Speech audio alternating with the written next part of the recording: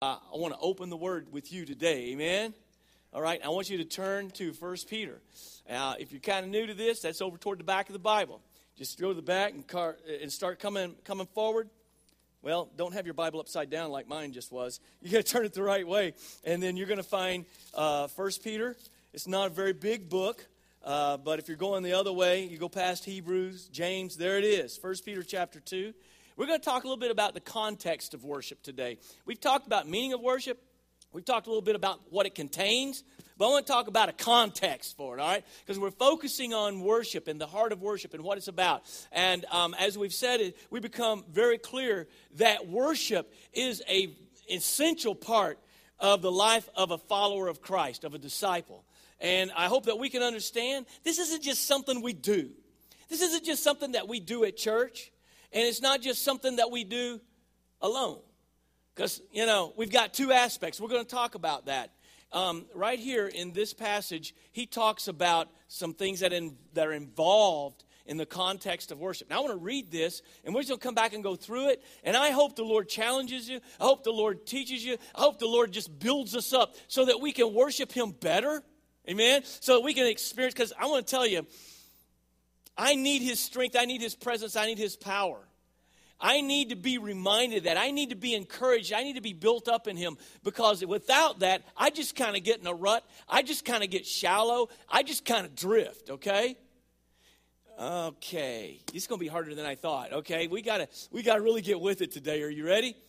Read with me. So he says in 1 Peter chapter 2, verse 1, "Therefore, laying aside all malice, all deceit, hypocrisy, envy, and all evil speaking, as newborn babes, desire the pure milk of the word, that you may grow thereby. If indeed you have tasted that the Lord is gracious, coming to Him as a living stone, rejected indeed by men, but chosen by God and precious. You also, as living stones, are being built up a spiritual house, a holy priesthood." Listen to this. "To offer up spiritual sacrifices acceptable to God through Jesus Christ. Therefore, it's also contained in Scripture." He's quoting Old Testament here. He says, "Behold, I lay in Zion a chief cornerstone, elect, precious, and he who believes on Him will by no means be put to shame. Therefore, to you who believe, He is precious. But to those who are disobedient," then he quotes another passage, "the stone which the builders rejected has become the chief cornerstone, and a stone of stumbling and a rock of offense. They stumble, being disobedient to the word to which they were appointed. But you are a chosen generation, a royal priesthood, a holy nation, His own special people, that you may proclaim the praises of Him who called you out of darkness and into His marvelous light, who were once not a people, but now are the people of God, who had not obtained mercy, but now have obtained mercy." That mercy was always there, but you didn't benefit by it until you received it. Amen? All right, let's take a look at this, because there are two aspects of worship. All right? And we've talked about this in weeks past, that there's private and public. Both are commanded by God. Some people will say, well, I can just worship God just fine out here, in the woods, or out here on the lake, or on the golf course. I'm talking about men, I guess, right there too. But mainly, I guess, I'm just relating, right? And it's true. You can really feel the presence and the power and feel the beauty of God and things like that. But you know what? We need to be worshiping alone. We need to be worshiping in private. We need to be worshiping God every day. It should be like the first thing that we do when we get up, right? But then some people, I'm not the judge. I don't know this, but there may be some people that you really don't think a lot about God, or talk to God, or really worship God too much, except when we all come together here. All right? Well, I want to tell you, both of these are important, and both of them are commanded by God. It's not just a private experience between you and God, but neither is it just a once-a-week thing that you just attend, and then, you just leave and you pick up where you left off, and that nothing's changed. You just kind of do it, and then you're gone. So it is supposed to be both things. It's supposed to be both personal, and it's supposed to be also public as we come together. You're going to see that in the Word of God. So we need to worship God daily. We need to worship God personally, but then we bring it all together when we come together as a body of believers. So remember, the Bible teaches us that the church is like all of these illustrations that the Bible uses to describe God's people, those who have trusted Christ, refers to us as the family of God, right? His church, that means the called out ones, refers to us as the body of Christ, right? Refers to us as a flock, the Lord's sheep, right? But since we're part of a body, I mean, it makes sense that, the body, we're all different parts of a body. Now, my arm doesn't do too good if I leave it at home, right? It needs to be connected to the body. Different parts of the body have different functions. That's why you are unique and you're special, but the work of the church here in this local church isn't going to happen until the body comes together and each part is fulfilling its function. Okay? That's the way God's designed it. So if you isolate yourself from the rest of the body, you're not going to do so well. So as we search the pages of Scripture, well, what we find out is that we were created to know God and to worship God. That's really our created purpose. I know there are a lot of people out there running around. They don't know God and they don't want to know God and they don't believe God and all of this. But the thing about it is God put this in us, and it seems like, as we said last week, if we don't worship God, we're going to worship something else. And you see that everywhere. From the most remote tribe to the most sophisticated urban area, you find us doing that kind of thing, all right? So since God made us to worship Him, we find out that we are to worship God in spirit and in truth. We've learned that. But we're to worship God as a part of our daily existence. This is what God wants. But we also find that the larger context for worship being when we gather together as a family of believers, as we gather together. Everybody in the New Testament that received God's grace, that gift of salvation through Christ, everybody that received that by faith and became a Christ follower, became saved, as we say, all right? Every one of them, you become part of His church, right? The universal church. That is, we become part of those who are saved. It doesn't matter what building you meet in. It doesn't matter what time or where. That all of those from all time, even the Old Testament saints that trusted in what God had revealed to them and were faithful to as much as they had back then, to the last person who will ever be saved, all of those who are saved are part of His family, His church, the body of Christ, through all time. We're connected to people that's already been gone from planet Earth hundreds of years ago. They're part of the church. But everybody that you find in the New Testament that's saved and trust Christ, they connect themselves to a local gathering of believers, and we refer to that as the local church, a local body of believers. That they gathered together. This was part of what they did. Even the Old Testament system, they had regular times of everybody gathering together. Even in the times leading up to the time of Christ, they were in the habit, if you didn't live close to the temple in Jerusalem, they gathered in these little meeting places. And they read from the Scriptures, and they ministered, and they called those synagogues, okay? So that's part of the tradition that comes all the way down to the New Testament times. So this has always been God's thing that He's wanted us to do. And since He's the designer and He's the creator, He knows how things are supposed to work, and they work best when we do it the way God says. Amen. All of life does, doesn't it? Somebody recently said, as their life has changed, said, life just goes a whole lot better when you just live the way Jesus taught, right? When you just do the things everything just, we're talking about this in Sunday school class. Jesus did say in this world, the sin-cursed world, we have sin-cursed flesh. We're going to have tribulations, aren't we? We're going to have struggles, right? But I have to say that most of my tribulation and most of my struggles hasn't come from the world. It's come from dumb, stupid things that I've thought and did. Right? Consequences. Amen. That if I just live and do what Jesus says and do what the Bible teaches, I would have a lot better life. Amen.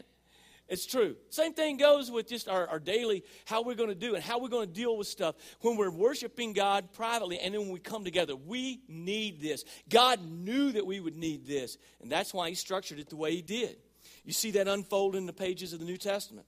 And also, in our church, in our association of churches that we are connected to voluntarily, we've got this kind of like this little booklet that kind of compiles the main teachings that we want, to continue to help people to grow and learn in.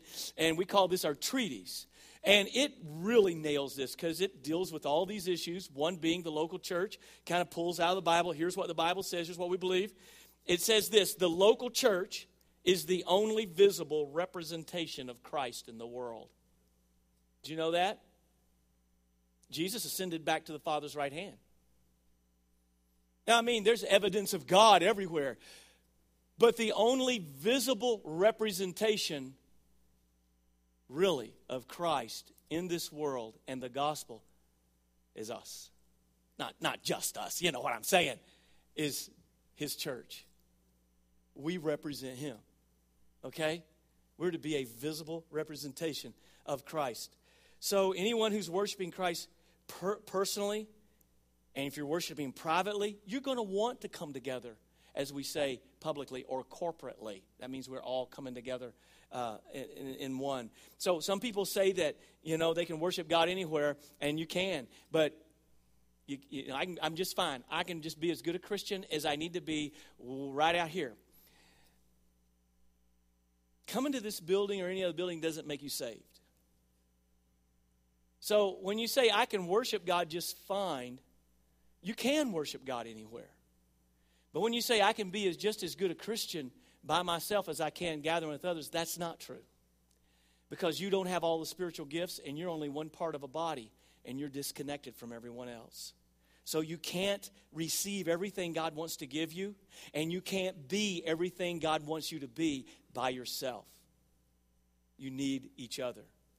Now, you know, this is where it gets interesting, because we're all just sinners saved by grace, and we all are still growing and trying to become Christ-like, huh? So, but the situation exists is that we're going to fail each other. We're going to offend each other. We're going to flat out tick each other off from time to time, right? I mean, there's a lot of times I offend people and stuff like that, or I miss something. It's because I'm absent-minded. And it's because sometimes I don't know what I'm doing. And sometimes I just unintentionally, you know what I'm saying? I didn't mean to. We have misunderstandings, miscommunication. Ever happen to anybody? Yeah. Amen. Thanks, Philip. Appreciate that. Man, raised his hand. Got some interaction. This goes a lot better if you interact with me, by the way. It does. But there are sometimes that I'm having a bad day and I'm just being a jerk. Okay? I figure at least one person will say amen there, but thank you, hon. Thank you, hon. It happens, doesn't it? I need God's grace, and I need some grace from you. Okay? But you're going to need it from me too, and I need to remember that. So the thing about it is, I was talking earlier about, you know, being in a big city where people kind of meet and they worship and they just do church and ministry together. It's different than that when you live in a community like this, because we got to live together, right? We shop together. Kids go to school together. We can't get away from each other. There's so many more points of contact where we can have conflict. So we've really got, if you're around here very long, somebody's going to upset you. They're going to upset you here. They're going to upset you out there. It may be, something's going to happen. Because we're all fallible, we're all humans, and we all, you know, are going to mess up. So that's why we've got to hope and pray that people will just be good Christians and forgive us. And amen, because I'm going to need that. But then I also need to remember, as I follow Christ, I need to offer you the same. Forgiveness, and that means letting go. And sometimes forgive and forgetting things and moving on. Amen? So this is all going to be part of it that we're going to have if we're going to be the church God wants us to be. So here's the thing. This local church, everybody that's saved in the New Testament, they connect to a local body of believers. The local church. Church is not the building. The church, it's the people, not the building. A lot of times we call these like that church, do you go to that church? Whatever. We're talking about a building. In the Bible, in the New Testament, the word that's translated church in English never, ever refers to a building. It always refers to people. The building is just a gathering place where we gather. This is a tool that we use to get together, to be equipped, to fellowship, to serve, to do a lot of things. But the church is you. This local church is you. Okay? All right. Good. All right. So if you ever go back through the pages of the Old Testament, you're going to find that God's constantly calling people together and they're worshiping Him. But, you know, we live in a complicated world. And it's kind of like the world we live in. It's kind of hard for us to come together and even spend some quiet, reflective moments like we did this morning as we celebrated communion together. It's just kind of tough because we just want to come in here and I want you to serve it up the way I like it, right? This is the way we are in America. I want things served up the way I like it so I can have it my way. Burger King. And we'll just do it my way, right? And, so we just do what, and then we just go through the drive-thru. I guess if I'm going to have to spread it around, if I'm going to have it your way, was that Burger King? I thought so. See, they get in your head. They do. And think outside the bun. Oh, goodness. We want to get in the drive-thru, and we want to go through, and we want to order it up our way and get what we want, right? And go right through and get out of there. And if you wait more than 10 minutes in the drive-thru at McDonald's, then where's my coupon? Well, I should get this free, right? Huh? Because I waited. And that's the way we want church served up. So we don't really want church. We want McChurch. See, that I told you I was going to use that. I did. I told you. We want McChurch. We want it just done our way. We want to just kind of go through, click, click, click, and we're done. We're out of here, and let's go on. Don't hold me up, right? But sometimes if God's going to do what God's going to do in our life, it's going to take some time. We got to stop, right? Hey, and I want to tell you, a lot of times the worship and the messages and the things that help me the most and draw me closest to the Lord are the things that I don't like. Yeah, sometimes it's the things that I don't prefer that if I'll just pay attention speaks the deepest. And it's the messages that kind of like, I don't know, I like that. It's the ones that I need the most. So this is how God works as we come together. And he set aside, all through the scripture, ever since creation, one day that we're to kind of dial it down, and we're to kind of focus on him. And we really don't do that too well, right? And this whole Sabbath principle, which we set aside the first day of the week, but we still keep that commandment of honoring the Sabbath, and we just don't do it by setting aside a day, whether it's Saturday or Sunday. We actually keep the Sabbath 7 days a week in the New Testament. Hebrews tells us as we are resting in the finished work of Christ to save us instead of our own works, okay?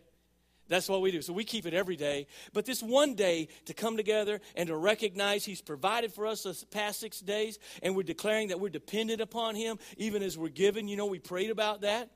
So I've got to worship God privately, because if I'm not worshiping God privately, when I come together with you guys, it's going to be kind of hard for me to worship if I haven't brought it with me, right? But also, if I don't come together with other believers in the body of Christ and worship publicly with you, my private worship is going to get pretty skinny. It's going to get pretty shallow and anemic. It really is. Because my life as a follower of Christ is going to suffer. Because a lot of what God's going to do, he's going to, whether I like it or not, he's going to do it through you. Amen? Because we're part of a body. So he's constructed it that way. Listen to me. Listen. God has so constructed it that there are some things he will do in your life as you worship him privately. There are other things that he's only going to do in your life as you worship publicly with other believers in a local church.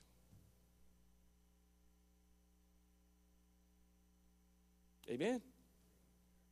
You're only going to mature and develop as we understand it. So, back into this text, God gives some principles which serve as guides for the context of worship. And so, as we look at some things that are involved in the context of worship, the very first thing that we find as we look back at this text, have you got it there? Is that we find that it involves God's word. Amen. Everything that we do has to be based on God's truth. This is the first context for all worship. All things have to be done according to his word. Our worship must be based on sincerity, submission, and the desire for God's truth. This is not up to us, whatever we're going to believe, God has given it right here. He's etched it down for us. Right? He has. He's given it to us. So everything that we do, everything we believe is based on this book. All right? And so God's word is alive and powerful. And he speaks of worship right here in this passage. Did you notice in verse 5, he talked about that all of us that have come to Christ are like a holy priesthood, offering up spiritual sacrifices that we're offering up. Did you know that that's what God wants? And by the way, we're going to talk about some specific sacrifices that you and I can offer up tonight, all right? So we'll come back to that part. So let's save time this morning, right? We'll move right on. Because before we can come to him, we've got to embrace his word. Did you know that? And you back up into this first chapter. He's already been talking about this. He compares the word of God to like a seed that's planted. Because you have Hey, you have physical life, right? Because you were conceived in the womb and you were born physically, right? But that's corruptible seed because of the curse of sin. Physically, we begin to deteriorate and we die. But guess what? If you've received Christ, you've been born again by an incorruptible seed. Let's read it. Because he says that in chapter 1. Look up the page a little bit. Verse 23, he says, having been born again, not of corruptible seed, but incorruptible, through the word of God which lives and abides forever. He compares the word of God to a seed that's planted in our life that gives us life. So it's all got to be based on the word of God. It germinates, produces the new birth into new life. It's the incorruptible seed that through which we are born again, right? You understand that? That's what he says in verse 23 of chapter 1. In fact, in verse 19, he reminds us that we are redeemed. That means like we were held ransom by sin, and God himself paid the price to buy us back. Redeemed.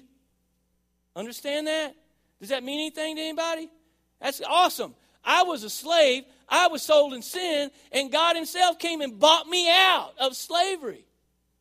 I just get a little more excited than some people, I guess, because I realize how real that is. I know you do too. But we ought to be excited about being redeemed.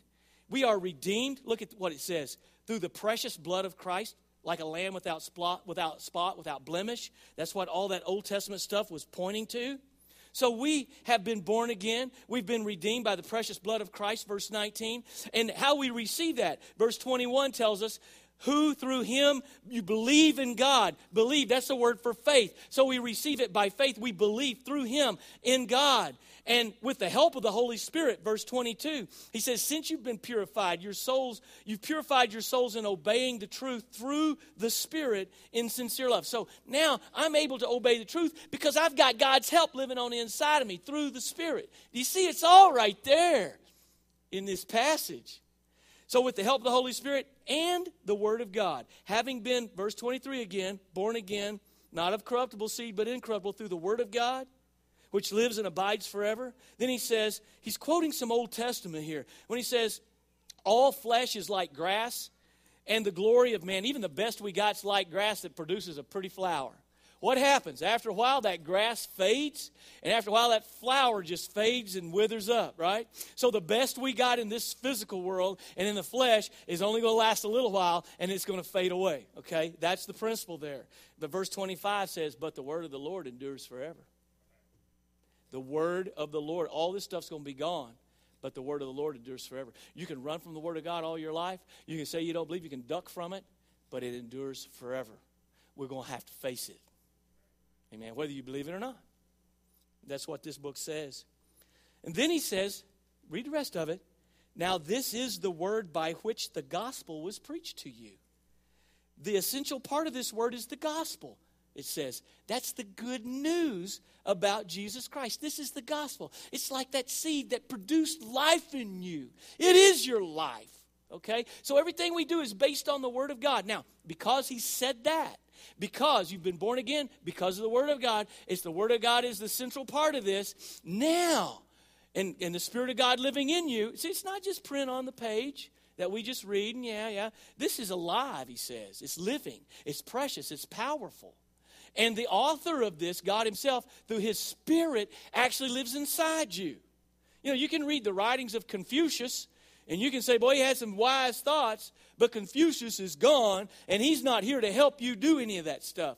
But unlike this isn't just print on a page. The author of this is actually alive and here, and he wants to live inside you to help you.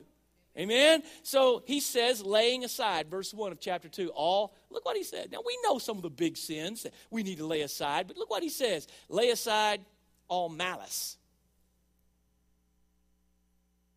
That's ill will that we might have towards someone else. And the way sometimes people treat us, it's easy to have it. In fact, it's natural. How could I do that without the Word of God and the Spirit of God giving me the strength? I want to tell you I can't. But it's only because of his grace that we can do what he says. Lay aside all malice, deceit, hypocrisy, envy, all evil speaking. And like newborn babes, desire the milk of the word, he says. So I've got to lay aside these things, because these true worship of God can't come from a context of those things. Too often we come to church and there might be a lot of things we're not doing, but we're filled with deceit, malice, hypocrisy, and stuff like that. I want to tell you, if we're not willing, at least are we willing to lay these things aside? It's going to be impossible to worship God, because that's not a context of worship. I mean, that don't sound like the Church of the Living God. Malice and hypocrisy and deceit and all that stuff, that sounds like Hartville, okay? That doesn't sound like heaven. But what we got to do is we got to be willing to lay that stuff aside. Now, when he says lay it aside, it means to kind of throw it away, cast it aside. I don't mean lay it aside like you hung your coat up and then you come in here and then you go pick it back up and put it on when you go out the door. That's not what it means. And I need God's help to do this, to cast this aside. So there must be a desire then. So I'm desiring God. I'm desiring his word. You know, that's the thing that I don't see like I want to see in my own life and in other people's lives, is a desire for the word of God. I've been born again. I've embraced him. And there ought to be a desire. He says like a baby desires milk, like a newborn desires to nurse. You don't, if you got to wake up your baby and try to get it to get hungry, something is not right. It works the other way. They wake you up. They're hungry. The whole world needs to come deal with this. And the longer you wait, the louder they get. They've got that built-in desire to want to nurse. If they don't, something's wrong. As a newborn believer, we ought to have a desire for the Word of God. If you don't, something is wrong. Something is wrong. That's what he says, desiring it like a newborn babe, that we might grow. The whole point of this is that we might grow. So God's word is the very first important part of this. And I'm going to move on through the rest of it as we look at it, because the next part is God's presence. Because he says in verse 4, coming to him as a living stone. Did you see that? God's presence is coming to him. We're not just coming to church. We're coming to him. You're not just coming to this building. You're not just coming to hear me talk. You're coming to him. In your daily life, as we take time to worship, we're coming to God. We're coming to him. If you take God out of any part of anything we do, it ceases to be anything special. All right? Because it's all about him. So whenever I come here, I'm not just coming here to see you. I'm not just coming here to meet with you. I'm coming here to meet with him. Somebody said, where are you going? I said, I got to go meet somebody. Well, let me tell you who it is. It's all about him. It's his presence. So I have to ask myself after church, was God honored? Was God glorified? Now, what did I get out of it? Yeah, that's important. Yeah. But I have to ask, what did God get out of it? Was God honored? Was God glorified? Was God exalted by me today as I gathered with my brothers and sisters? And he also says that we're not just coming to him, but who he is. He's like the chief cornerstone. He's our living stone, living cornerstone. Did you see that? It says, verse 5, you also as living stones are being built upon a spiritual house. He is our, back up verse 4, coming to him as a living stone, rejected by men, chosen by God, precious. You also as living stones are being built. We're being built on him. We're his spiritual house. We'll come back to that in a minute. But it says that he has been rejected by men, but he is precious. Think about his value. And he's the cornerstone, it says in verse 6. He quotes that scripture from Isaiah, where it says, behold, I lay in Zion a chief cornerstone, elect or chosen, precious. And he says this is kind of the illustration that Jesus is that cornerstone. That's who you're coming to. And what's that mean? You know what the cornerstone is? There's an allusion here in this verse that he quotes from the Old Testament, talks about that this cornerstone, if you believe, you'll by no means be put to shame, but the stone that the builders rejected has become the chief cornerstone. The story, this is legend, it's not in the Bible, but you remember when they built the temple in the Old Testament days? Have you ever read about that? That this is, God was trying to teach them this is supposed to be a holy type place. And so there was not the sound of a hammer or chisel that was heard on the building site. They did all the measurements and they went up to the quarry and they chiseled out the stones off-site, and they were good enough and smart enough that when they got it there, they just put them in place. So they were chiseling them out. Well, it's said by legend, that goes way back, that they had chiseled out, and they had to have it exact because everything's measured off the corner, that cornerstone. If it's off, everything else is going to be off, and you're going to have a mess. That they had it exact, and they sent it down. But they already had some other stones to go with it already chiseled out, and they sent them all down. And when they got there, that somehow the cornerstone got lost, and as they got the site cleared, as they were ready to start building the temple, they were actually tripping over this stone. They couldn't find the cornerstone, and then they finally figured out, some of the guys came down and showed them that the thing they'd been tripping over the whole time and kicked off to the side was indeed the cornerstone. And if you don't set that in the right spot, you can't build off of it and make anything else work. That's the story, the legend that maybe this verse came from, that he is the chief cornerstone. And if he's not the cornerstone, what does that mean? What does that mean? That we need to realize his value, that he is precious. He is so valuable. That's what that means. And that if my life doesn't square up with him, everything else is going to be out of kilter. Did you hear that? If my life doesn't square up with the cornerstone, Jesus, it doesn't matter what else I do, it's just going to be out of kilter. I want to be in kilter instead of out of kilter. I want to be plumb. I want to be plumb straight, right? I want to be square with him. So we're living stones, he says in verse 5, that have come to Christ. We're built upon him. I need to recognize that. Because if he's not my cornerstone, then he'll be my stumbling stone. As I stumble all over life trying to find the right way, and I won't find it. Okay? So God's presence. And then also, he refers to an essential part of this context is God's building. Now, when I talk about God's building, I'm not talking about this physical building. Because he just said that we are what? In verse 5, living stones. Did you read? I got to read it again. We're being built into a spiritual house. There it is.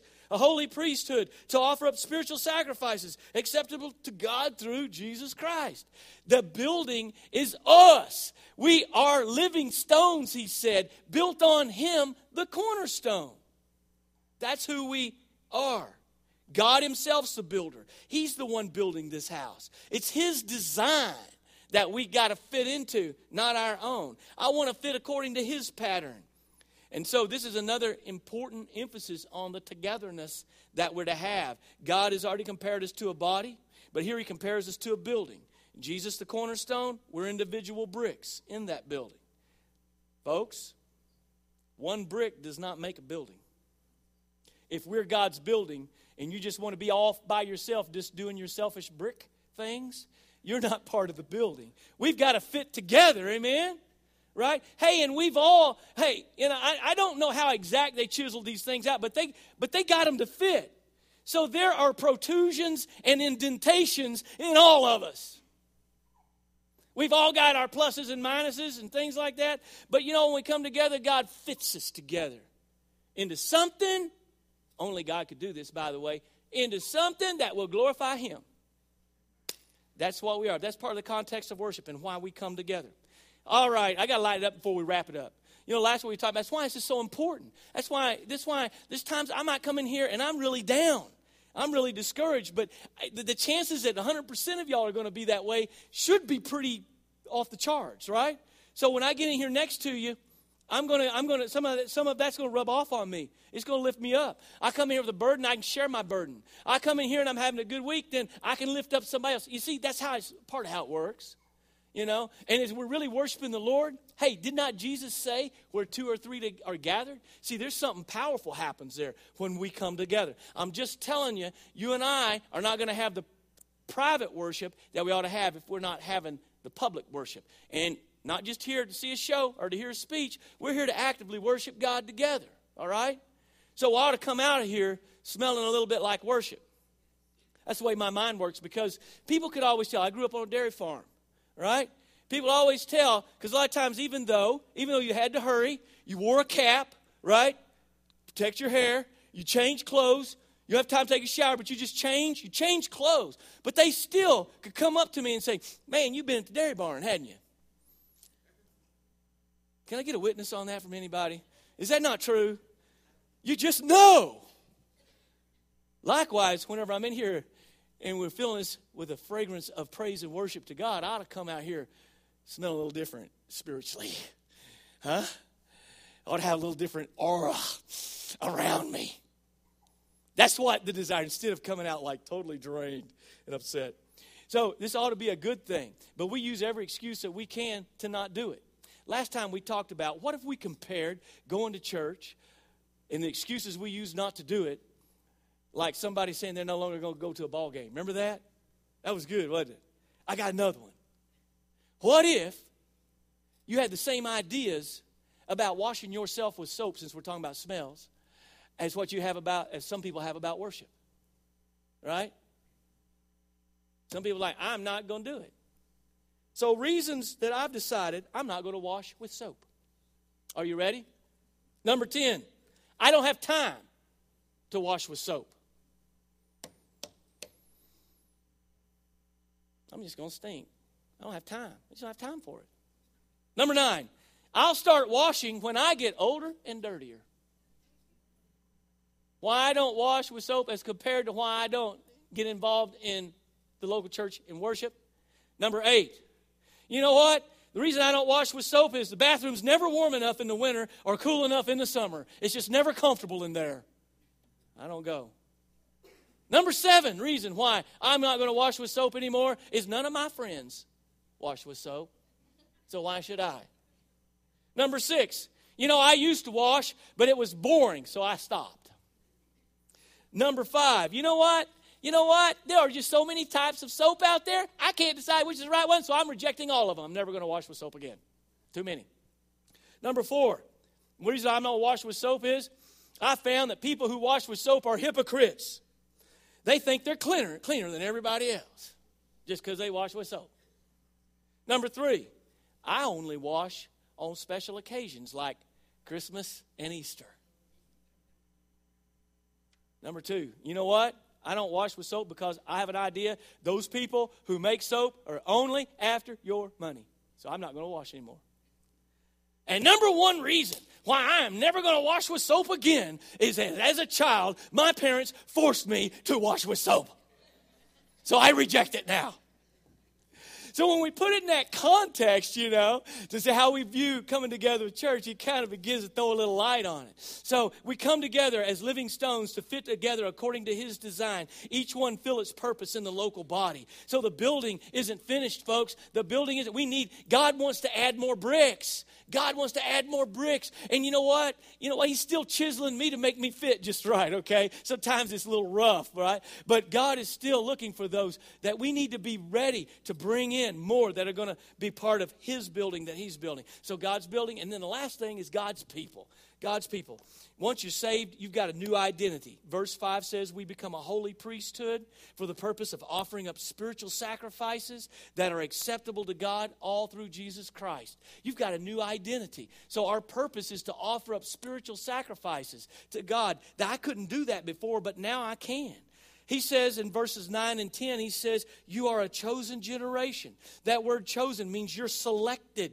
Generation, it's the Greek word genos. It means a kind or kin or a family. We're a chosen family. We're God's chosen. He chose, before we even born, He chose to pay the price that would save us. And it became a reality in our life when we received it by faith. You're a royal priesthood. You don't have to have priests like they did in the Old Testament, because when you trust Christ, you're like not just a priest, but royal. Did you catch that? You're like a king. Kings and priests. You're like kings and priests now because of God. Do you realize that about you? See, if Satan can keep us ignorant about who we are in Christ, he can keep us down.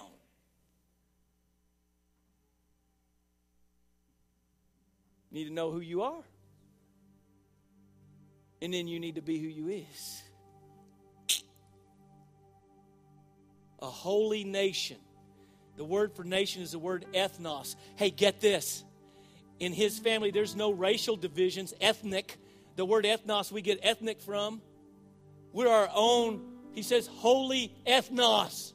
All those who are saved. He even says that we're God's own special people. Now, if you're reading the Old King James, it says peculiar people.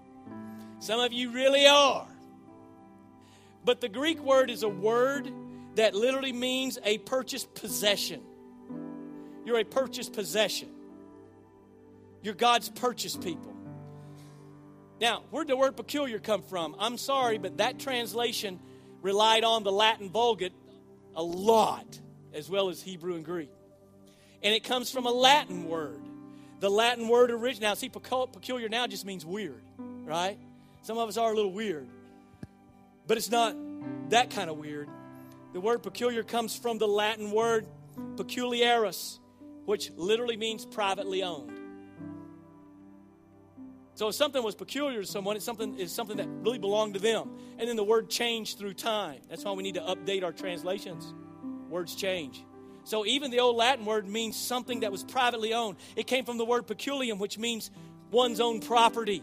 So basically what he's saying is, now you belong to him. You are purchased. And we celebrated that price. And so once we were not his people, it says, and we were lost, we deserved God's wrath. But now we've received his mercy, and we're transformed into his precious possession. And the purpose of this is that, as he says, we may proclaim the praises of him who called us out of darkness and into his marvelous light. That's what God wants. The main purpose of the context of worship is the Lord himself. But the overflow of worship has tremendous effect on building my life and your life up and to be more what he wants it to be. And I can't ever become what he wants me to be without that. We have an effect on each other. That's why he said, okay, you're going to get a review of everything I've already said right here on these slides, but I've got a verse I want to show you. Sometimes that thing bounces all the way back to the beginning. I'm going to get to a verse. There it is. Hebrews 10:24. Let us consider one another. Think about each other. Don't just think about yourself. Why? How we can stir each other up. Are we stirring each other up? To good works. We stir each other up, but maybe not to good works. Think about ways. Get creative, folks. Get as creative about this as you're going to get about other junk that you do this week that means nothing.